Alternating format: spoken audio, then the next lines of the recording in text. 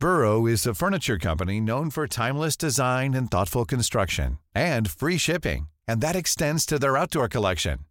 Their outdoor furniture is built to withstand the elements, featuring rust-proof stainless steel hardware, weather-ready teak, and quick-dry foam cushions.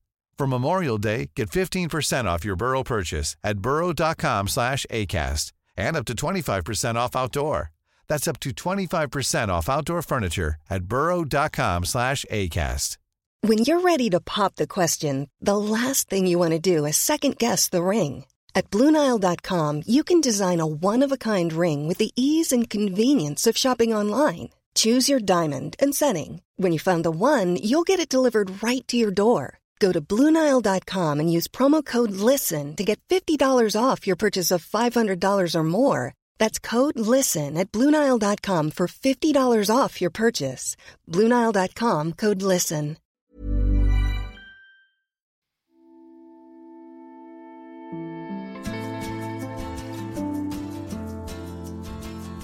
It's Tuesday, September 7th. From The Recount and iHeartRadio, this is the News Items Podcast, which is based on my newsletter, News Items. I'm John Ellis. Today we talk to Josh Tarangel. Josh began his career as a music critic at Time magazine. He quickly advanced to become deputy managing editor under the then editor Walter Isaacson. In 2009, he became editor of Businessweek, which Bloomberg had just acquired, and from there was promoted to oversee Bloomberg Television News. After that, he joined Vice, where he launched Vice News Tonight as executive producer in 2016. Today, Josh serves as executive producer at Eden Productions, working exclusively with Apple TV. Our discussion focuses on the arc of his career and the future of media. Here we go. Josh, welcome to the podcast. Thank you for having me. You've had a remarkable career. Tell us first about Time magazine. It's all but disappeared from the media landscape, I guess. What was it like in its heyday? I mean, it was imperial. And I say that, I'll start physically. The headquarters was the Time Life building. You had 3 floors of an avenue block. And I arrived there in 1999 at a moment when the magazine made $100 million in profit. And I could walk around these 3 huge floors where everybody had an office and a sub-office. And I had no idea what at least a third of the staff did. The magazine had, like 200 pages a week. And the magazine was in some ways a Death Star. It just, there were 3 people writing about religion full time. The bureaus in the world were huge. We were always getting a file from someplace. At the same time, as a consumer, I was 27 years old, there was already dissonance. It was right at the beginning of this new century. And I thought, this is incredible. I'm glad to be here. I can't believe they're paying me to do this job. I don't really use the product the way maybe they presume everybody else in the world does. And so I had this really interesting kind of double experience of, on the one hand, there is no greater legacy media than Time magazine. There just isn't. Right. And you can learn a lot, both about the craft of journalism and about the business of journalism by being there. But, I was definitely young enough to get most of my news digitally, even then, to experience lots of different publications. And here, most of the leadership at Time thought, no, it's not news until we print it and send it out in the mail, and you read it 3 days later. And so it was fascinating. And I spent 9 years, 364 days there. And I did pretty much every job from, writing the obituaries to start the milestones page, to being a reporter, to being a foreign correspondent, to music criticism. I got to see every part of the animal. Mm-hmm. So it was a great place to be raised. But everything that we are currently experiencing, the signals were there. Right. And if you just paid a little bit of attention, you could pick it up. We're coming up on the 20th anniversary of September 11, so I wanted to ask you what it was like to work at Time magazine on that particular day and the immediate aftermath. It's funny. I've been thinking a lot about it because we live in this fanatically impatient news environment. And on that day, I showed up to work. I looked down 6th Avenue and you could see the buildings on fire. It just happened.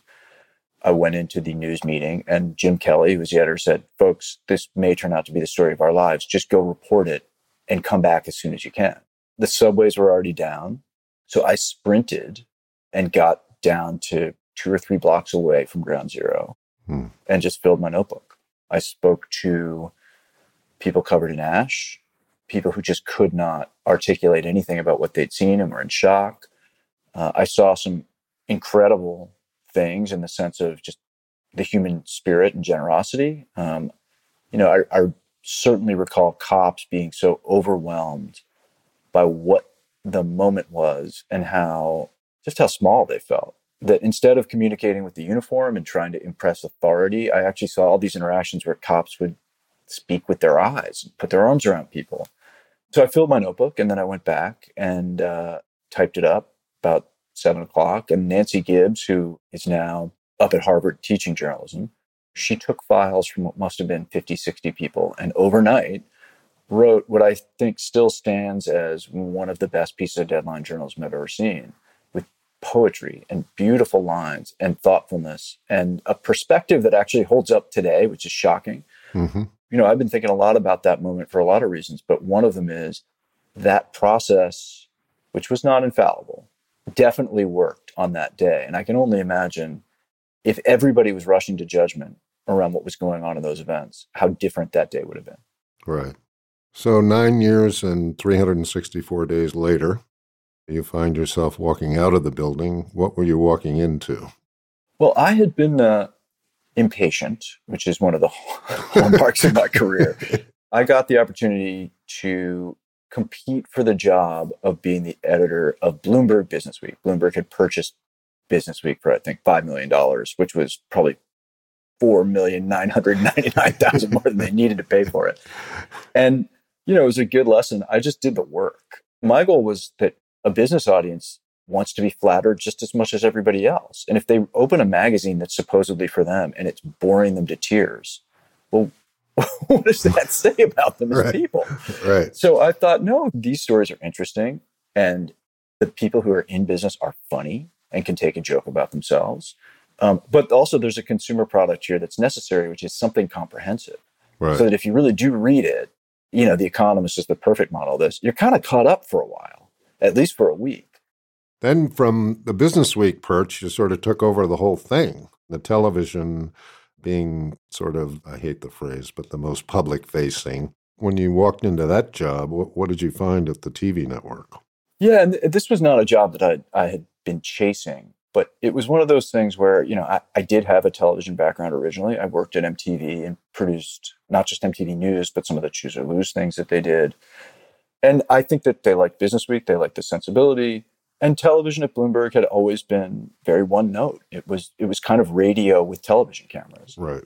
So I came in and I had a theory of the case, and I did what I usually do, which is think it through, write it down, and present it to the leadership there. And they liked it. And they thought, oh, yeah, this does need a refresher. It does need a design. Why don't you invest in the look and feel of things? Why don't you look at all of the innovations that are being made, things like PTI on ESPN, where it's about people who actually like each other talking as opposed to putting stuff on screen that, people are just reading. Everything went down. Mike then came back to the company, which was a big surprise to everybody. And I told him what I thought TV should be, and he took it on board. And then he did what every owner has the right to do, which is change his mind. Right. He likes his television to be a certain way. Mm-hmm. And I said, okay, I'm not going to fight City Hall. It's even worse than fighting City Hall. It's called Bloomberg Television. He's going to get what he wants. We came to a really nice conversation about what I should do, how I should leave the place, how we should leave Bloomberg Television. I think that I still have the sizzle reel, which I will share with you and you only, John, of what it was going to look like. Uh-huh. And I look at that every once in a while and think, yeah, I think that really would have worked. But, I harbor no ill will. It's his company. He can go whatever direction he wants. Yeah. So you kind of worked out how you would leave Bloomberg. And then you joined Vice to launch Vice News Tonight, which ran on HBO. Did you know that you were going to Vice right away, or were you going to take some time off after the Bloomberg experience? I was originally going to take some time off. And Richard Plepler, who I'd known for a long time when I was at Time Warner, He and I had been discussing a couple of different ideas. One of which was, I thought at the time that 60 Minutes was sort of a ripe opportunity, Right. that it had begun to fall out of step with its story selection, that its talent was aging. That is a big white elephant to go chase, but I thought that's what we're here for. Right. And then he did a deal with Shane Smith Advice to take their weekly show and make it nightly. Mm-hmm. And I think Shane and Richard both saw me as an appropriate margin call on that Right. deal. Right. Both of them were very open with me in the recruitment process that, the company's called Vice. Right. And the other company's called HBO, which is a division of Time Warner. Right. If you get one thing wrong, one thing, this deal is fucking over. Right. Oh, okay. So it was not what I had intended, but Shane is a world-class salesman. Richard is a world-class salesman. And it's very rare somebody comes to you and says, hey, want to reinvent nightly news on our watch? Let's try it. And in the reinvention of the nightly newscast, tell us how you went about that. I mean, some of it was very similar to what I've done before, which is just look at what the current product is. And so I watched some of the network nightly news and I thought, jumped out the window. What the hell is this? I mean, literally, what the hell is this? This is Right. like, I don't understand this. The sort of structure around the anchor, every story starts the same with the same bad writing and the same 2-second sound up, and it's inefficient, right? Right. Like if I actually wanted this content in 2 minutes of reading online, I would Right. be equally as well informed. Right. So you need a half an hour of my time and I have to deal with all your terrible cliches and this. Some of it was just like, okay, we could do better. And there was a decision early on just that an anchor is a bad signal. Even by then, when I was taking over in 2015, there was no single person any diverse group of Americans trust. Right. There just doesn't exist. So a lot of it was built on the sort of skepticism of mediation. And can we get the reporters out of the way of the role of being a mediator between the story and the audience as quickly as possible? Right. And they should appear only when needed. So that was one precept. The other was just that most of what our competition was doing were studio shows because talk is cheap. And Shane, to his credit, was willing to invest almost all of the money HBO gave him into getting cameras out into places nobody else was interested in going. And when you don't have ad breaks, a story doesn't need to be 2 minutes, doesn't Right. need to be 4 minutes. If you build up this relationship with your audience, which we did very successfully, some nights they'll give you the license to do 22 minutes on one story because that's the only thing that fucking matters. And so Right. we built it. It was harrowing. It was the most difficult project of my career by far. After a couple months on the air, the audience number was pretty solid.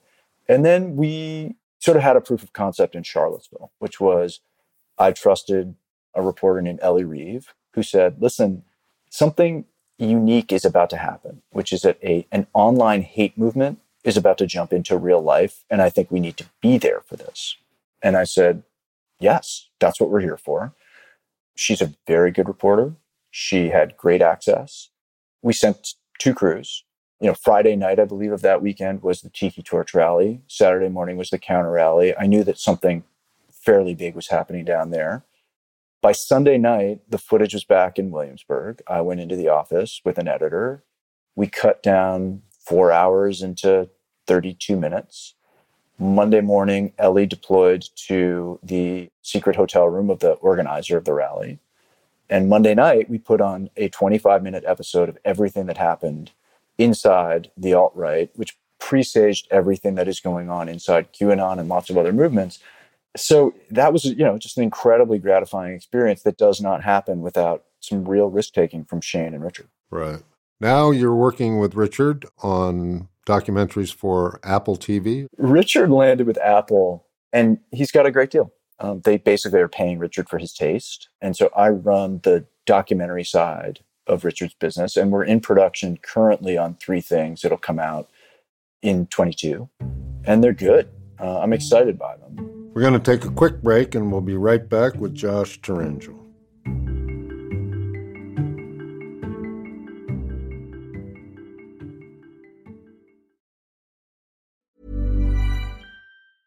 I'm I'm Sandra, and I'm just the professional your small business was looking for. But you didn't hire me because you didn't use LinkedIn Jobs. LinkedIn has professionals you can't find anywhere else, including those who aren't actively looking for a new job, but might be open to the perfect role, like me. In a given month, over 70% of LinkedIn users don't visit other leading job sites. So if you're not looking on LinkedIn, you'll miss out on great candidates like Sandra. Start hiring professionals like a professional. Post your free job on linkedin.com/people today. Burrow is a furniture company known for timeless design and thoughtful construction and free shipping, and that extends to their outdoor collection. Their outdoor furniture is built to withstand the elements, featuring rust-proof stainless steel hardware, weather-ready teak, and quick-dry foam cushions. For Memorial Day, get 15% off your Burrow purchase at burrow.com/ACAST and up to 25% off outdoor. That's up to 25% off outdoor furniture at burrow.com/ACAST. Welcome back to News Items. I'm here with Josh Tarangel. So you've been around, let's talk big picture here. You've been around all parts of the media business. Given where we're at the present moment and where we think we're going, what survives and what do you think doesn't survive? Man. I mean, I think the New York Times has built themselves a nice berm around their business. Right. And some of it may be luck, but a lot of it was really smart management and risk taking. And I think they're very well set up for the next 10 to 15 years. Mm-hmm. And they've managed, to their credit, to diversify the business without diluting it. None of their opt-in projects are crappy. They're all good. Right. So tons of credit to them. In the news game, I see certain Substack emails that I'm very impressed with and that I think really serve a purpose in my life. There are certain podcasts that have really worked their way into my life. But what I'm interested in, just from a sort of business perspective, is there's one resource throughout the history of time that has always been fairly finite, and that's just talent.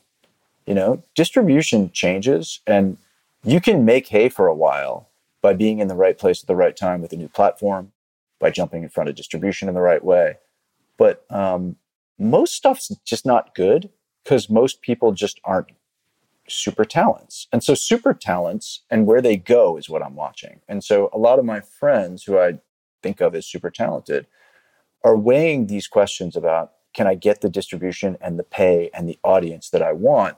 Because in our business in particular, these are irrational actors, right? Nobody would go into this business if you were a rational actor. And so they're swayed mostly by audience, which is why you're seeing some people go to Facebook, go to Substack. Will those people be in the business for long?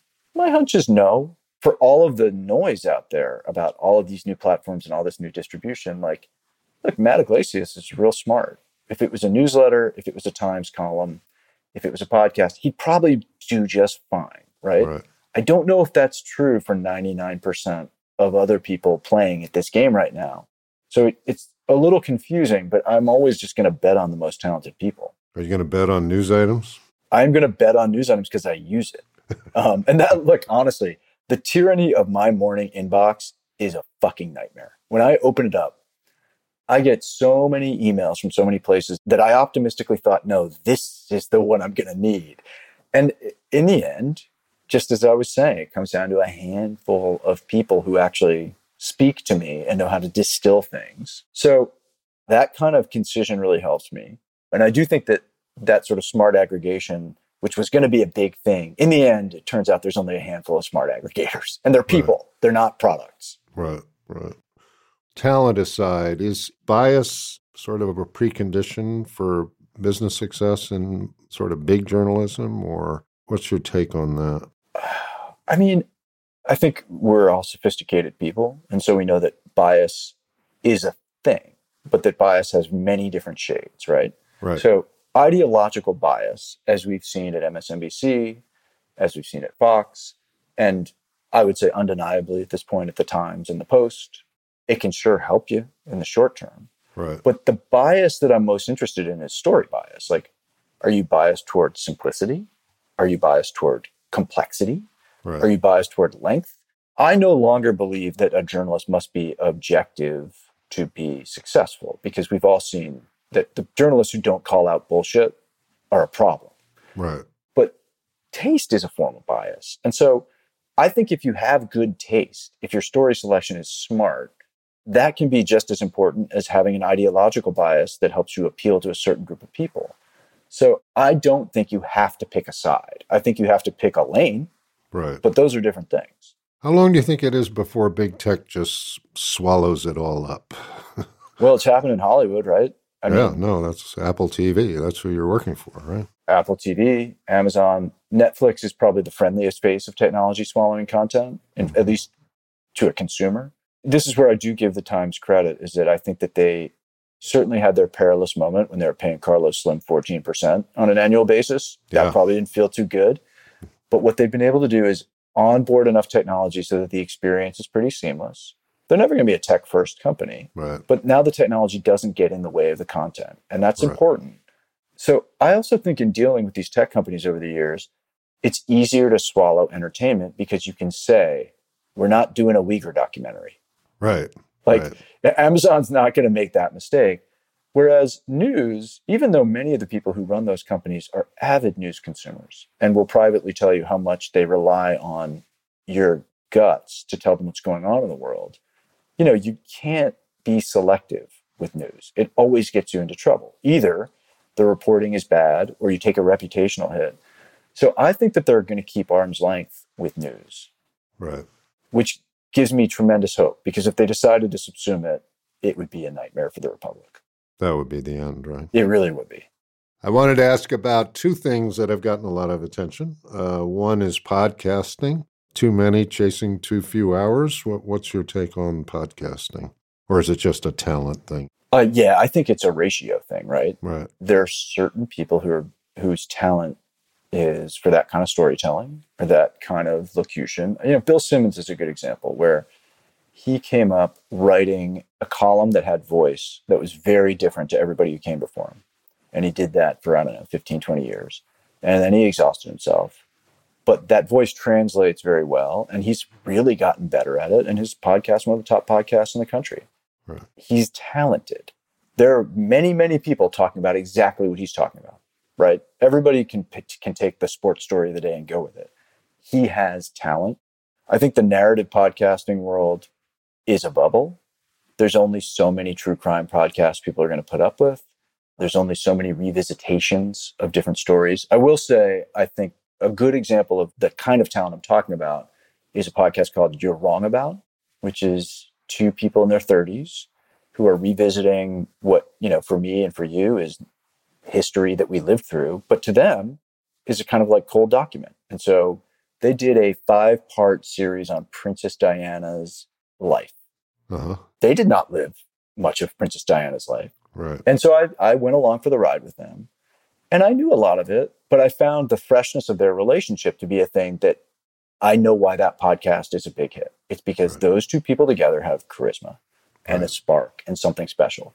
I think 9 out of 10 podcasts just don't have it. And so the fact that a business has sprung up because you think pre-roll is, a nice advertising product, and because it's much easier and cheaper to produce audio than it is video, that's fine. It doesn't change the fact that most people aren't good at it. Yeah.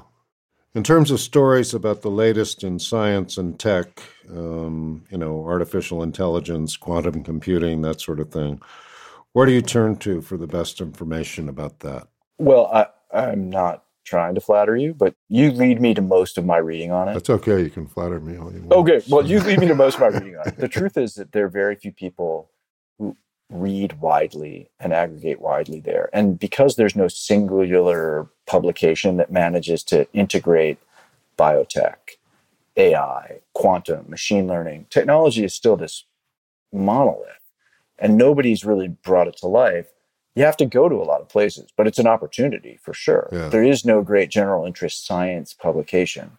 Look, I read Stat News. I read a lot of the things that have sprung up to plug the leak, but I don't see that thing out there. Yeah. And I would say the only other white space that springs to mind like that is education. If you're seeking out information on health, there's probably a pretty important reason that you are doing so. There's interest, but you probably have a vested interest. Right. And the same goes for education, where as policy, sure, it's interesting. But when it's your kid, it's more than interesting. And so I think those are vulnerable places for readers. And I've yet to see anybody spring up and say, well, we'll take that problem off your hands. All right, that's it for us. Thank you very much for doing it, Josh, and we'll talk soon. My pleasure. Thanks for having me. Thanks for tuning in to the News Items podcast. The podcast is based on my newsletter, which is available at newsitems.substack.com. News Items is produced by Christian Castro-Russell, Pierre Bien-Aimé, Ali Rogers, and Megan Burney. Our theme music was composed by Billy Libby, and our recording engineer was Ben McNamara. Tune in tomorrow for my interview with Carnegie Mellon's Priyadanti, a computational science fellow with the Department of Energy and a co-founder of Climate Change AI.